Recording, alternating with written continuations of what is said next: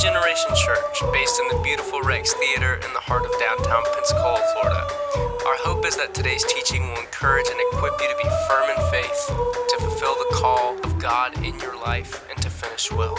Grab your Bible, open up your notes app, and let's dive in. Hey everybody, welcome again to the Rap Party. Pastor Ray here with Pastor Brian. What's up, everybody? He continued our At the Movies series with Indiana Jones and the Last Crusade. Man, that's a crazy movie, full of action, lots of fun. Yeah, that it really is a fun movie. Even like for me, it was one of the first ones I kind of watched, growing up, and I probably watched it in all like 10 times. Right. Yeah. But I hadn't seen it in a long time, so it was kind of fun to revisit it.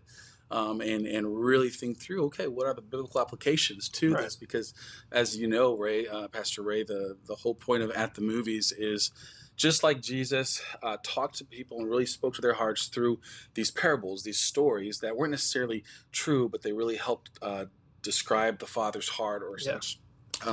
We believe that, these are modern day parables where we can kind of grasp some spiritual riches to encourage us and help us in our walk with Christ. Right. It's funny, 3 decades later, I would have never thought we'd be looking at 80s movies to draw biblical truth, but there's definitely some that we can pull out. Oh, and for sure. Just the movie in general, I forgot how kind of funny it is as far as Sean Connery's character especially. Oh, yeah. So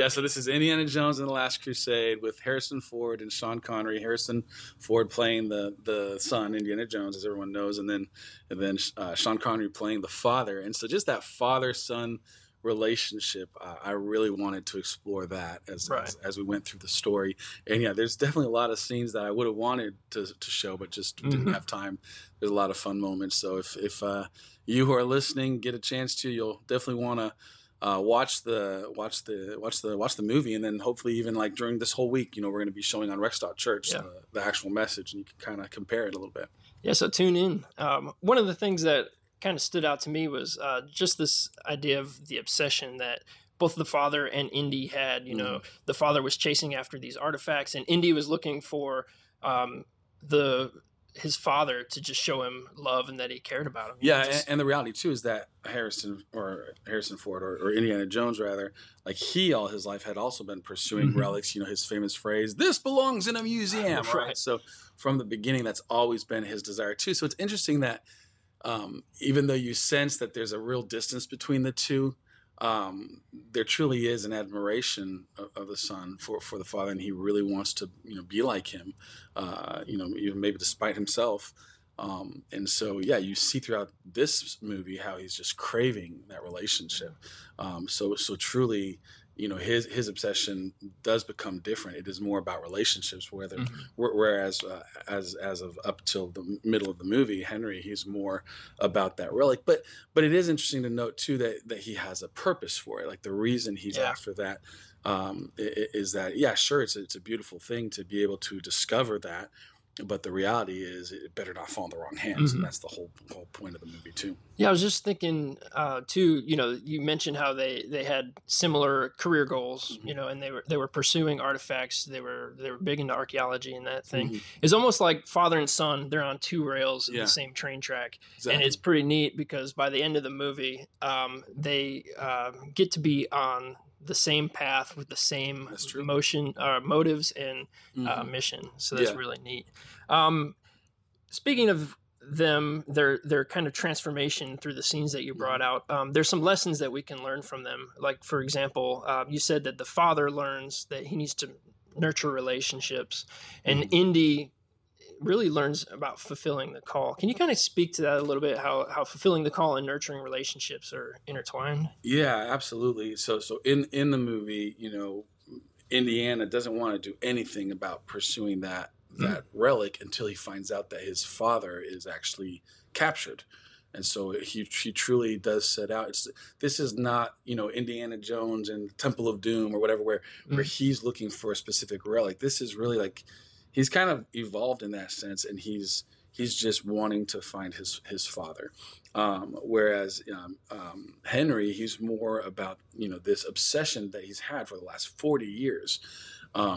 And so both we really learn from them throughout the movie, because both of them are kind of right also in their pursuits, because the reason Henry is pursuing that so much is he definitely doesn't want it to fall in the Nazis' hands. And then the reason Indiana is following the relic is to find his father, which is relationships, and I call it fulfilling the call. That's one of our that's part of our purpose statement. And so I was thinking, man, that really is what we need to do as believers, is making sure we're fulfilling the call. And part of fulfilling the call is that it involves relationships. And so the relationships are around us. How are we nurturing them? How are we being life-giving in what we say and what we do around them? And so I think that really both of those things that both Indy and Henry are learning, if we could grasp that balance, I think that would be really good and healthy for our lives too. Yeah, that's a great point. And I think maybe the question we can ask ourselves is, what's our motivation? And so are we looking at people, or are we being task oriented, or are we striving after something that's relatively important compared to family? But I agree, even though, relationships is probably more important if you had to compare the two, if you had to choose the two. But I still think that there is a balance to have. Because a lot of times you can just get bogged down also in relationship, or be pursuing the wrong relationships.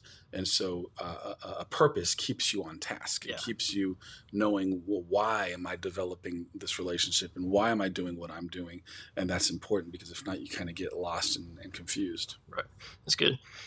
So the movie sort of comes to a climax, and Indy is up against these booby traps, right? And there's these clues that the father left, and how to skirt certain death by these booby traps. And so can you kind of explain how these clues kind of tie in with us as believers? Like, what's the process to winning the prize, so to speak? Yeah. Can I address something else real quick before that? And maybe you'll need to ask that question again. But one thing I didn't mention, because of the imperfections in the Father and the Son, I had considered looking at Henry as our Heavenly Father figure. But because of the imperfections in Henry, I decided not to. But that scene at the end where he is away from Indy, but he's speaking out those clues, and there's a connection between him and the Son, it made me think that's what the Holy Spirit does with us. And it's even his the Father's diary. So that's what I was going to say too. He also keeps looking at the book as if it's the Word of God is what's going to help us throughout life too. So I thought that was just a side note that I thought really interesting, that you could kind of have a parallel with that. When you walk through life and you're going through these tests in life, to know that you have the voice of the Holy Spirit and the Word of God that guides you through it to make it through. And so I thought that was interesting. But I had to address that. But please repeat the question you had from before. So I just want to say that's I noticed it when I was watching the clips, but just to hear it how you described it there, it just kind of ties it all together. That's really cool. But my question was, there's these clues that are in the diary and that are going to lead him out of this danger, this certain death. Clues like the breath of God, the Word of God, the path of God. Can you kind of unpack those as far as what it looks like to receive the prize that's before us? Absolutely. So when I was looking at those clues, I was like, man, there's got to be something of an example for us there of how to, like you said, reach the prize, which for us, the prize is Jesus, right? He's at the end of the race. And so, we want to finish well. We really want to just finish in the arms of God. But there's these things that we need to go through. And it was really interesting as I'm looking at each one, right? The first one, he had to kneel, and that really speaks about humility or repentance. And isn't that true that we can have all these different pursuits in life? We need to make sure at one point it all comes to the cross. That's the central focal point where every other decision will make sense. And so, kneeling and repenting is the first thing that every person really needs to do if they want to end up, like you said, with that reward, and really the reward of even the Father saying, well done, good and faithful servant, right? So then the second one is the name of God, and that idea that, like, do you know who you're bowing to? I thought of that verse with, even the demons believe and tremble, right? Yeah. So that's where I realized it's more than just believing. I know that there's the Bible that says, believe on the Lord Jesus Christ and you'll be saved. But the thought I had was like, man, it's believe with an asterisk. It's believe with what happens after you believe. If you truly believe, then you show it by trusting. You show it. So then Indiana reaches that third point where there's like no way but just to believe and just to jump out. And you can believe all you want and just stay there at the abyss and not do anything about it.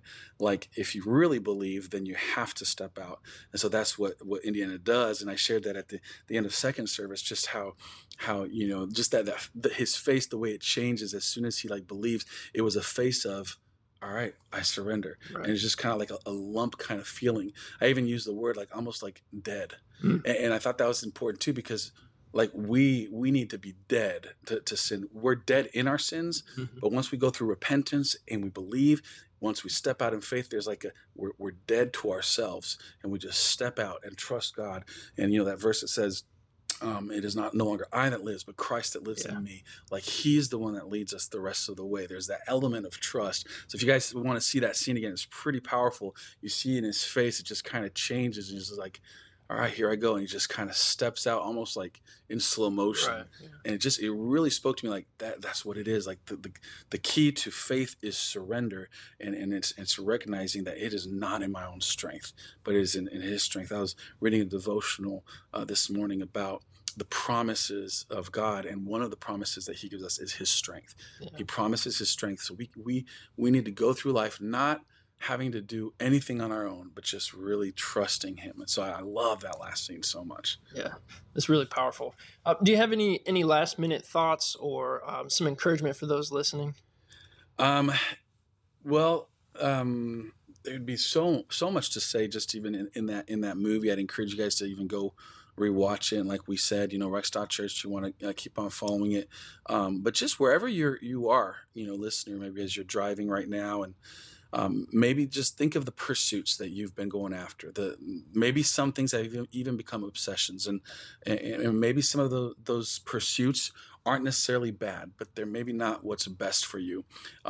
Would you just include God in your thought process and invite him to reveal to you what his perfect will is, so that you can really walk in it with him, because in the end, that is the pursuit worth going after. Yeah. So. Yeah. Awesome. Thanks again, Pastor Brian. Awesome message. You guys go to Rex.Church. If you missed the message this week, check it out and be sure to tune in next week. And that's a wrap. Thanks for hanging out with us at Generation. You can connect with us on Facebook or Instagram at Generation Pensacola, or go to the website at generationpensacola.com, and from wherever you download your podcasts. If today's teaching impacted you, we'd love to hear about it, so please drop us a note.